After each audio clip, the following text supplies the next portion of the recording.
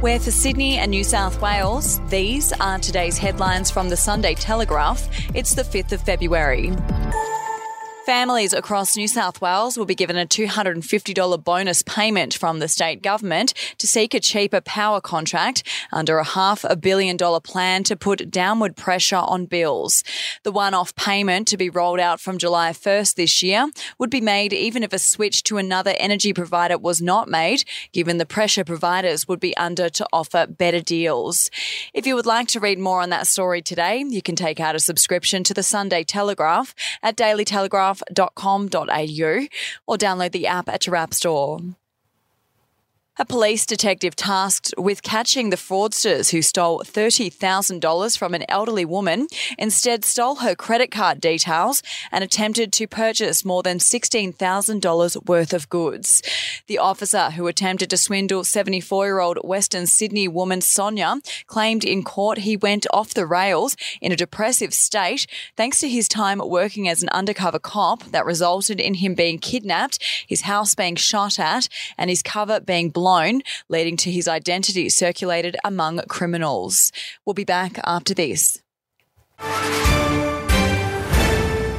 News doesn't have to be boring. The Brits have given Prince Harry a new nickname after yet another tell-all interview. Oh God, is it the Ginger Whinger?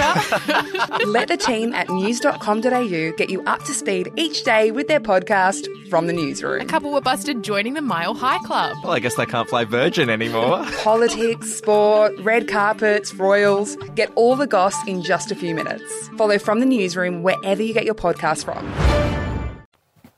Salim Mahaja's ex-girlfriend Melissa Taiso claims she blacked out after allegedly being choked by the disgraced developer. However, the former deputy mayor of Auburn alleges she only raised domestic violence claims against him after she caught him cheating. The full details of the allegations against Mahaja came to light for the first time in the Supreme Court this week after his bail was revoked. And one-punch killer Kieran Loveridge has failed in his bid to move to a lower security prison ahead of becoming eligible to apply for parole in 4 months' time.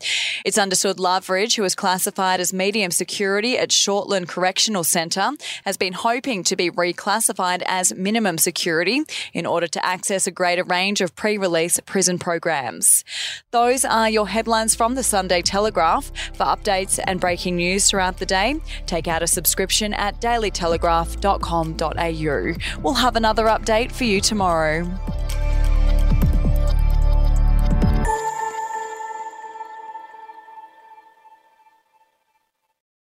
Are you ready to get an inside look at crime from someone who has investigated some of Australia's worst crimes? It was like Aladdin's Cave. The luminol found bloodied footprints and bloodied handprints on a wall, so it's just like a horror movie. Former homicide detective Gary Jubilant sits down with cops, crims, addicts, victims, small-time cheats, and big-town lawyers as they tell their incredible stories. My house got raided. Next thing you know, I got bail refused. Next thing you know, I'm on a truck to Parklea Prison. Listen to I Catch Killers early and ad-free on Crimex Plus on Apple Podcasts today or wherever you get your podcasts.